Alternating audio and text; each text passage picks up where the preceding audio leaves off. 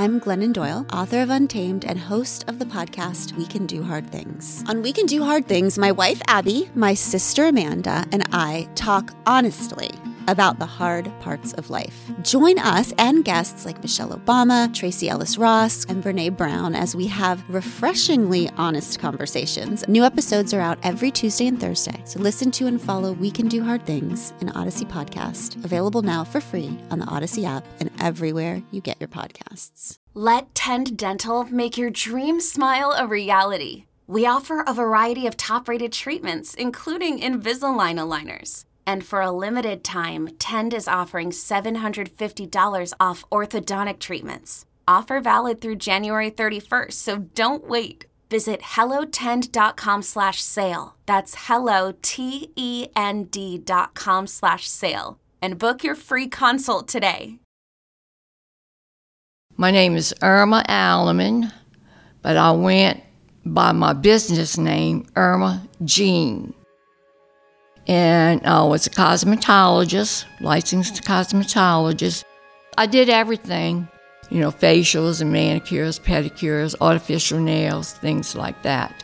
I met Margaret at Lulu Burris in Mandeville. She started coming to me there. And that's how we got to know each other. So we was alone all the time, Margaret and I, so we talked a lot. Another worker on the next table, she says, "Oh, Jean, you sound like you're a therapist or something. You think you're a psychiatrist?" Telling Margaret all that stuff. I said, "Let me tell you something. I'm telling Margaret the truth, and it's none of your business."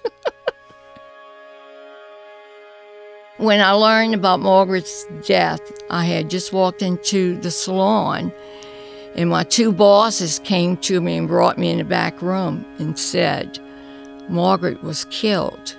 I said, "What?" I said, "No way. She lives in a place where they have security and everything." They said, "No, she was killed. They don't know how, but they found her dead this morning." So I broke down and cried, and I asked to leave. I couldn't continue working. I was just crying terribly. And I went home, and I just had a bad day. And what were you thinking at that point? Her husband killed her. That's what I thought. It was day 2 of the investigation, and detectives had not made an arrest. The bizarre incident at the golf cart barn, combined with an inconsistent story about a Beauchene employee chasing a man with a knife, had both been dismissed by detectives. So they took the obvious next step, looking at Margaret's romantic partners. I'm Jed Lipinski. This is Gone South, Season 1, Who Killed Margaret Kuhn? Episode 2, Steel Magnolia.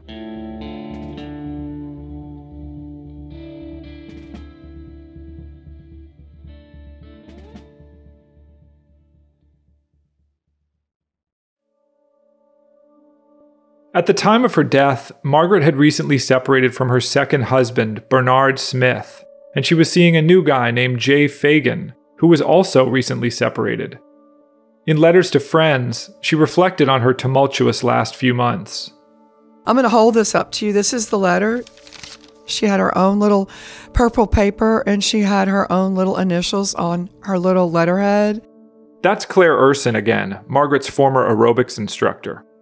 I want to cry when I think about this. Oh, I want to cry. I'm going to cry when I read this. Okay. Dear Claire, I haven't seen you in such a long time. So much has happened to me in this last year. I'm sure Teresa told you that Bernard and I are separated. His idea, not mine. That was in June and made for a horrible summer. I really hated the idea of separating for the second time in my life, and plus did not think it would be much fun to be 41 and single. I did also start to do therapy, which I am still doing. In the meantime, I have met a man who is a periodontist, and he is 37 years old. He has treated me with such consideration that I wonder why I stayed married for 7 years, ! Well, anyway, do have a Merry Christmas and a happy 1987, and do let me hear from you and what you are doing these days. By the way, I bought a nice condo in Beauchene, so that's where I am now. I'd love for you to see it. Love, Margaret. And she signs it with her handwriting. And that was the last I ever heard from her. It's not clear exactly when detectives spoke with Margaret's ex-husband, Bernard Smith, but news reports suggest he was interviewed shortly after the murder. Bernard declined repeated requests to speak with us for this project. And for whatever reason, the sheriff's case file does not contain any interviews with him. What we know about their relationship comes mainly from letters and interviews with people who knew them as a couple. They were well educated. Margaret had college background. Really, really smart. And her family was very smart and very rich inclined or very wealthy. I don't know how rich they were, but I know they had more money than I've ever seen. This is Irma Allemond, Margaret's former manicurist. They saw each other regularly for what amounted to a pretty elaborate beauty regimen. We did the facial, the massage, the waxings. Yeah, it was kind of expensive, but she treated herself once a month for that. But usually once a week was manicure. Over time, Margaret and Irma became close. After I do her services, what we did was we would go to lunch outside at a restaurant. And she wanted to pay for me all the time. I said, no. I said, this is how we're going to do it. I said, you pay one time, then I'll pay one time. But she always rode me in her new car. That's the first time I ever rode in a Jaguar. It was totally awesome. And the smell was just like a brand new car. It was just magnificently, the real wood, the real leather. It was just awesome. What were some of the things that Margaret would confide in you? The way her husband treated her. Things like that, how he would leave her notes instead of speaking to her. And she would talk to him and he wouldn't speak back. He would write her a note. He did that whenever he was mad at her. It was just certain things that she would say, how he treated her. I just got a bad vibe. I didn't like him from what she said, because she was just too nice to be treated that way. In an interview with Detective Jay Daigle, Irma said Margaret was, quote, afraid of Bernard. When she heard Margaret had been stabbed to death, she immediately suspected him. And I told them that I thought, and this is my belief at first, that Margaret Kuhn's husband killed her because he was so mean to her, the things that he did. He gave her the silent treatment, and he wouldn't talk to her for weeks, and he would write her notes and demand money. Irma dreamt that the murder weapon, which she described as a, quote, long Japan-style knife with an ivory handle, was stashed in Bernard's garage, wrapped in a white towel. She even consulted a psychic about the case, who told her that, while they weren't certain who killed Margaret, quote, the killer will be found. Margaret and Bernard had met at a Bar Association conference in Biloxi, Mississippi, 2 years after Margaret graduated from LSU Law School. They formed a private practice and moved into a beautiful house on the shore of Lake Pontchartrain. One friend described them as St. Tammany's power couple. But by 1986, the year before her death, the relationship had deteriorated. According to detectives' interviews with close friends and her former psychologist, Margaret described Bernard as mentally and verbally abusive. Bernard berated her about her spending habits and told her she, quote, was not capable of love. In a letter written 6 months before she died, Margaret writes of how she dreads seeing Bernard, of how vindictive he could be. In the spring of 1986, Bernard abruptly left St. Tammany to stay with his sister in California and told Margaret he wanted a divorce. He had decided to go to medical school and planned to enroll at the University of Lafayette that fall. Margaret was devastated. Her psychologist said she was, quote, desperate to have a man in her life and even seemed suicidal. But her state of mind improved that fall. By then, she'd moved to the condo in Beauchene and was dating Jay Fagan, a handsome younger man. She seemed happy to be rid of Bernard. So when Bernard had a change of heart and suggested they patch things up, Margaret told him no. She'd already moved on. Friends said Bernard did not take it well. One of them told detectives, quote, "He got real out of whack in terms of being tearful." Irma Alamon said Bernard was miserable. He thinks about her all the time.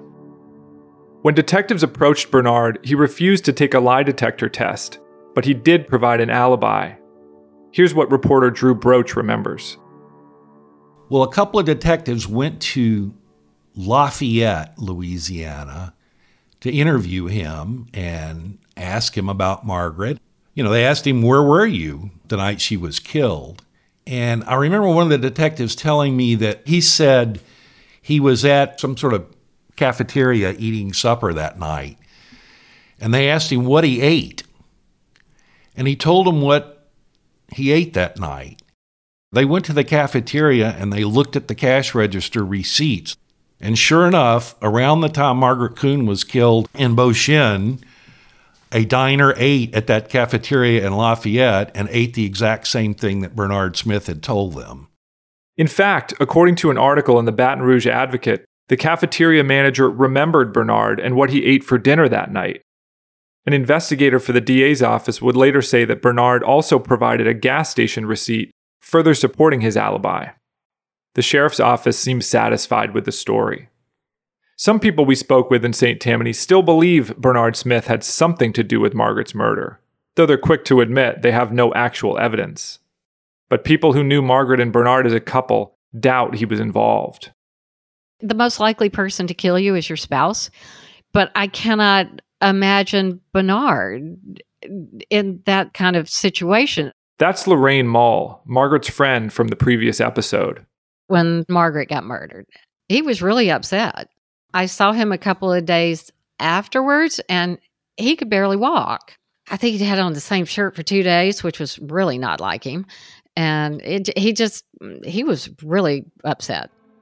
I think the fact that they got divorced didn't mean that they didn't really still care about each other. When Bernard didn't pan out, detectives turned their attention to Jay Fagan, the periodontist. Here, too, they found a complicated backstory. Fagan had recently separated from his wife, Brenda. Though according to interviews that detectives did with Margaret's friends, Brenda still came around Fagan's house, often unannounced, causing Margaret to hide or wait in the car. Margaret told one friend that Brenda sometimes crawled through the window of Jay's house to see if he had been with other women. Margaret and Jay argued over his refusal to divorce his wife.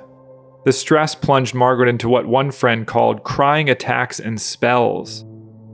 But a few days later, she'd be glowing again, talking about how great he was. Irma Alamond remembers Margaret's excitement on Valentine's Day, just a few days before she was killed. She was excited.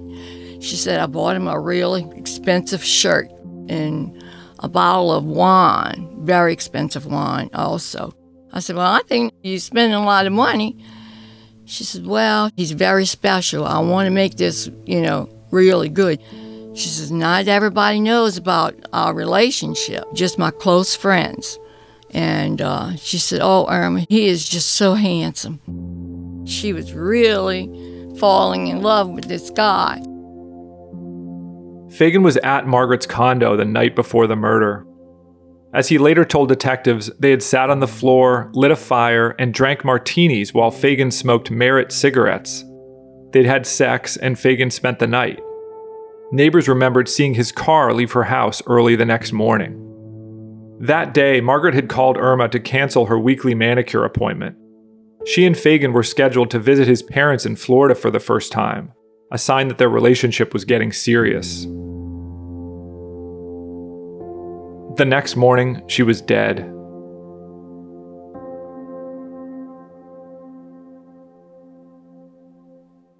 The sheriff's office file contains only one interview with Fagan, conducted in August 1989, a full 2.5 years after Margaret was killed.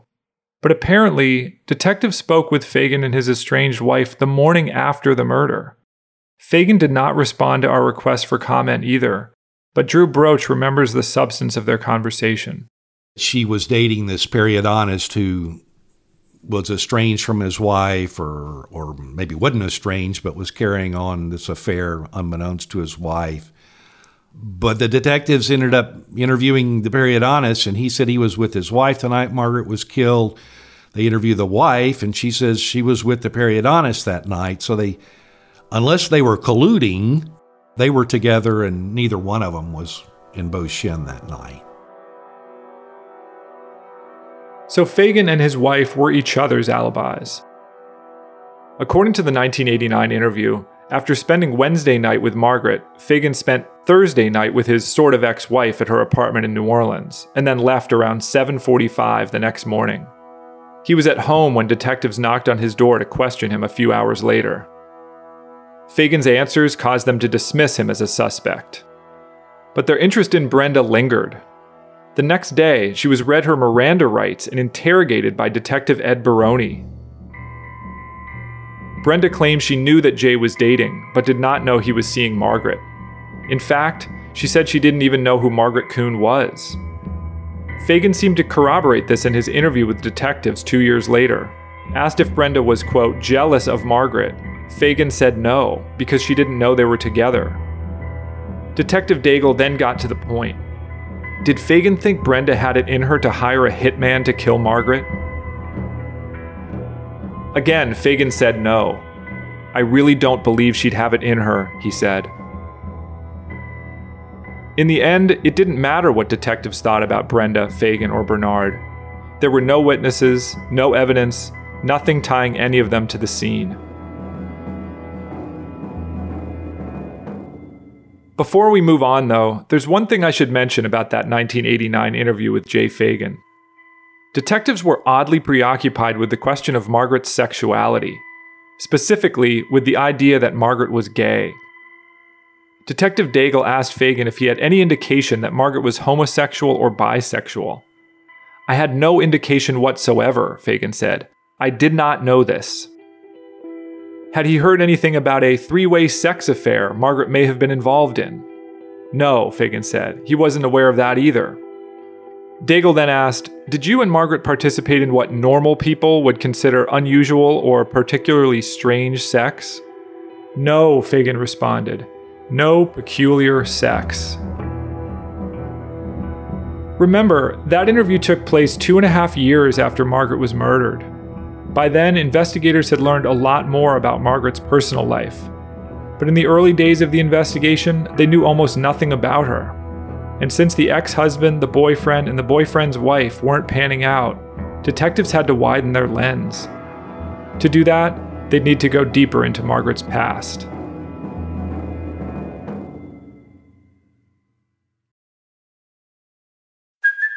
Hey, it's Kaylee Cuoco for Priceline. Ready to go to your happy place for a happy price? Well, why didn't you say so? Just download the Priceline app right now and save up to 60% on hotels. So whether it's Cousin Kevin's Kazoo Concert in Kansas City, go Kevin, or Becky's Bachelorette Bash in Bermuda, you never have to miss a trip ever again. So download the Priceline app today. Your savings are waiting. Go to your happy place for a happy price. Go to your happy price, Priceline. It's after bedtime, the kids are asleep, and the moms are out to play. We're Dina and Kristen, the duo behind the Instagram account Big Little Feelings. I'm Dina. I'm a child therapist and mom of two who nerds out on all things neurobiology and psychology. And Kristen is a parent coach who wrangles 3 kids on a daily basis, here to give it to us like it is. We weren't meant to do this parenting thing alone. Consider After Bedtime your village. Follow After Bedtime with Big Little Feelings on the Odyssey app or wherever you get your podcasts. Grey's Anatomy, the most iconic binge-worthy drama, is back, along with answers to the biggest cliffhangers. Will Teddy survive? Will Joe and Link finally find happiness together? Meredith returns along with fan faves like Arizona. You can now stream every episode of Grey's ever on Hulu, and new episodes next day. Watch the season premiere of Grey's Anatomy tonight at 9/8 Central on ABC and stream on Hulu. Hey friends, this is Jen Hatmaker, your happy host of the For the Love podcast.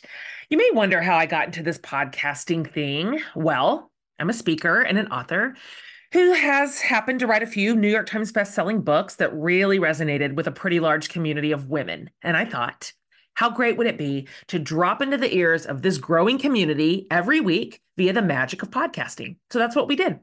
And I'm delighted to say we've been able to spark a bit of delight and uncover some hope and talk with great people about the big and small things that we care about and that affect our lives on the daily. So I'm thrilled to invite you to join me every Wednesday for new episodes of the For the Love podcast, where you'll hear the most incredible conversations with some of the best people on this planet. We're going to bring you moments of connection and laughter and hot takes on the things we care about going on in the world. So listen to and follow For the Love with Jen Hatmaker, a Four Eyes Media production presented by Odyssey. You can get it on the Odyssey app or wherever you get your podcasts. She drives up in a brand new Mercedes. And we had like a 20-year-old Volvo. This is Rick Normand. He met Margaret during their first year at LSU Law School in Baton Rouge. This was 1971 to 1974. People had long hair, holes in their jeans, T-shirts with band names on it, that kind of thing. She just had everything, a Cartier watch, diamonds, dressed like a runway model every day, hair done, makeup done. She didn't look like the rest of us. Margaret grew up in Alexandria, Louisiana, a country town 200 miles north of New Orleans. Her parents owned a piano store, but that's not how they made their money. Her father had inherited a great deal of land and had pecan orchards and cotton and soybeans and all that. Her father was extremely tight with his money, but the mother was extremely lavish. She dressed Margaret all through high school. She took Margaret to the best dress shops, the best clothes. Margaret was an only child, and her parents spoiled her. In high school, she was a member of the National Honor Society and voted senior with the finest character. After graduating from the University of Mississippi, she married her high school sweetheart, an Air Force pilot, and relocated to Keesler Military Base in Biloxi, where she taught kindergarten for a while. But she had bigger ambitions, so she applied to law school. I think there were 500 people in the class, and there were fewer than 10 women. She had so many men comment on her, hi, beautiful, things like that, every day. What you doing after school, beautiful. In the very first semester, a teacher walked up to her and said, what are you doing in law school? You don't belong here. You really should just go to Hollywood and be a movie star the way you look. And she said, I don't want to be a movie star. I want to be a lawyer. I think she came to have a very negative opinion of men. Margaret persevered and graduated from LSU in 1975. By then, she had divorced her first husband, and she soon established a private practice in Mandeville. The simplest thing to say about Margaret is whatever she was doing, she was dedicated to it. This is Linda Floyd, a clinical psychologist who became friends with Margaret in the late 70s. The two collaborated on a few cases together. Linda remembers one in particular. It was a pro bono case, and she asked me to see her client and offer an opinion about it. Actually was a case involving an interdiction. An interdiction is when a court is asked to determine if someone is capable of handling their own finances and other personal freedoms. Margaret's client had a very low IQ, and she was about to receive a large sum of money from a personal injury settlement. Her relatives thought she wouldn't be able to manage the money and tried to intervene against her will. The call from Margaret started with, Linda, I have a client who has an IQ of 65. An IQ of 65 is a substantial disability.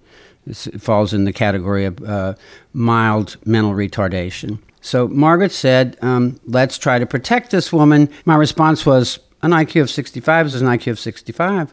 I'm not going to get a different number. And she was, as Margaret could be, very persistent and suggested that there were other things to see besides this IQ score. Margaret and Linda devised a different evaluation that involved more than just an IQ test. I ended up going to the woman's house and making an assessment of her capacity to function. And I went there 3 times and questioned her, what do y'all eat? Show me the cupboard. Well, how's the washing machine work? How do you get in touch with the doctor? Where's the drugstore? And Margaret was right. The woman was really quite functional. So she followed it through to the state Supreme Court and won. She was determined to have this lady be allowed to live independently. Margaret was building a strong reputation as a lawyer. She was a true advocate for her clients, tough, dedicated, detail-oriented, and effective. But despite her achievements, she continued to face sexism in the courtroom. On one occasion, I was with Margaret. We were in court, and the judge stopped the activity and chastised Margaret for having worn a pantsuit to court. Suggested to her that this was inappropriate attire and that he wasn't sure that he was going to hear the case, given that she was disrespectful. The judge's critique of her outfit didn't sit well with Margaret. She ate him alive. She explained to him that there was no such precedent and that she could dress in whatever way that she deemed appropriate. And he backed down and he heard the case and we won. Margaret's confidence, her sense of style, her compassion and self-reliance, it seems to have come from her mother. In 1977, Elizabeth Kuhn died abruptly of cancer. In the eulogy that Margaret wrote and delivered, she might as well have been describing herself. Quote, "She had an identity apart from us, encompassing a great deal more than restricted social roles. She was an independent woman who cared about people around her and her own work and herself." In 1980, Margaret joined the St. Tammany District Attorney's Office, becoming its only female prosecutor at the time. Here's Lorraine Mulligan. It was very much a man's world, and the district attorney's office was very, very much a man's world. There was the occasional DA in Orleans Parish that were female, but in St. Tammany, Margaret was back then the only one. Margaret was an underdog, and at the DA's office, she defended underdogs. She specialized in sex crimes and immediately found success. Her first year on the job, she won maximum sentences for a handful of first offender child abusers, a rare achievement. In the wake of her death, her former boss, District Attorney Walter Reed, told reporters, her heart went out to the kids who were abused and the women who had been battered. In her role as a state prosecutor in 1980s Louisiana, Margaret performed a delicate balancing act. She was a cultured Southern gal. I believe the term is still Magnolia. This is Margaret's former colleague, Tom Mull, who you heard from in the previous episode. She was the first female president of the St. Tammany Bar. She had the respect and admiration of every attorney in St. Tammany who knew her at all. She just had this ability to combine her femininity with her toughness in such a way that she became a very credible prosecutor. She talked to me a lot about her cases and how... This is Irma Alamond again. So I asked her, I said, Margaret, I said, you're not afraid of these people? Because these are some bad people. She says, Irma, what you have to do is put your foot down right away. Don't let them take control of the conversation. You tell them, you want some more years to your sentence? I can put it there. She said, I want you to come and see how I handle those bad guys in court. But Margaret's toughness in the courtroom came at a cost. I think in terms of the people that she prosecuted, it was almost like adding insult to injury that this beautiful blonde woman was responsible for their jail sentence. It would surprise me that might not have had some sort of head trip on some of the people that she was prosecuting. Once the sheriff's office had ruled out Margaret's husband, boyfriend, and the boyfriend's ex, they began to look at the dozens of men Kuhn had prosecuted during her nearly 6 years with the DA's office. It was a daunting task. Detectives spent weeks poring over cases that Kuhn tried, searching for what they called a revenge motive. Many of the men were still locked up. Others seemed to have moved away, but one stood out. His name was Charles Muley. Muley was a cop from Slidell, another small town in St. Tammany. He specialized in undercover work and was the sergeant in charge of sexual offenses. But in 1985, he was charged with sexually abusing 4 teenage girls he was pretending to counsel. Margaret had built the case against Muley and gotten him indicted on 25 counts of rape and molestation. She was preparing to prosecute him at trial. But on May 11th, 1986, the first day of jury selection, Muley disappeared. He was somebody from her past who had an adversarial relationship with her. They're going to look at him. I don't really know how such a small place with such an exterior charm could host so many ghastly scenes. Sexual abuse and pedophile rings. I asked him, I said, why did you let her live? He said she was just too pretty to kill.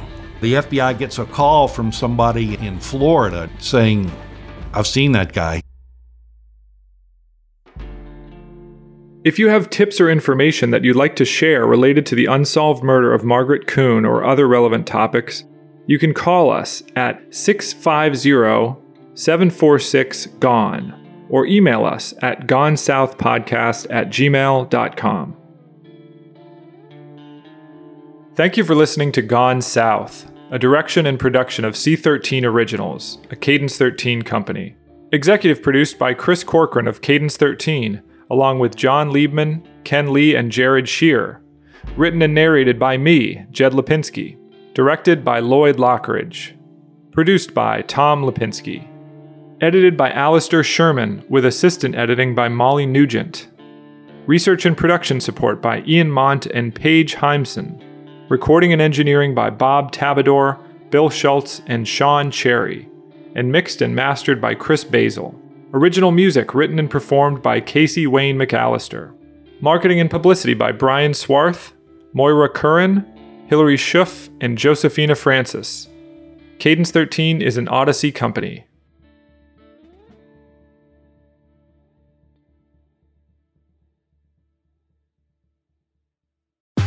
Relationships are hard, and that's why I'm here. Hey friend, it's Cammie Crawford. Think of me as your big sister / audible BFF that you can always trust to give you the real tea. This is my show, Relationship, the advice podcast that covers all relationship topics. Send your story to hello@relationshippod.com or DM me @relationship on IG and tune in for new episodes every Friday. Listen and follow Relationship with Cammie Crawford on the free Odyssey app or wherever you get your podcasts.